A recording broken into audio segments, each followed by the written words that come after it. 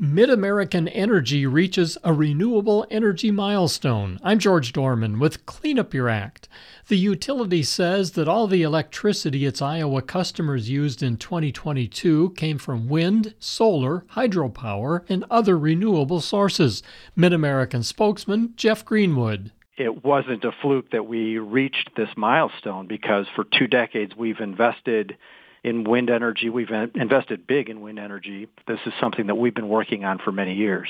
We have invested in wind energy here in Iowa since 2004. Greenwood says MidAmerican set a goal in 2016 to deliver 100% electricity from renewable sources to Iowa customers, and he says the company wants to add to its renewable energy fleet. We've got a proposal before the Iowa Utilities Board called Wind Prime, which would add another 2,000 plus megawatts of wind energy. MidAmerican currently operates more than 3,400 wind turbines in Iowa.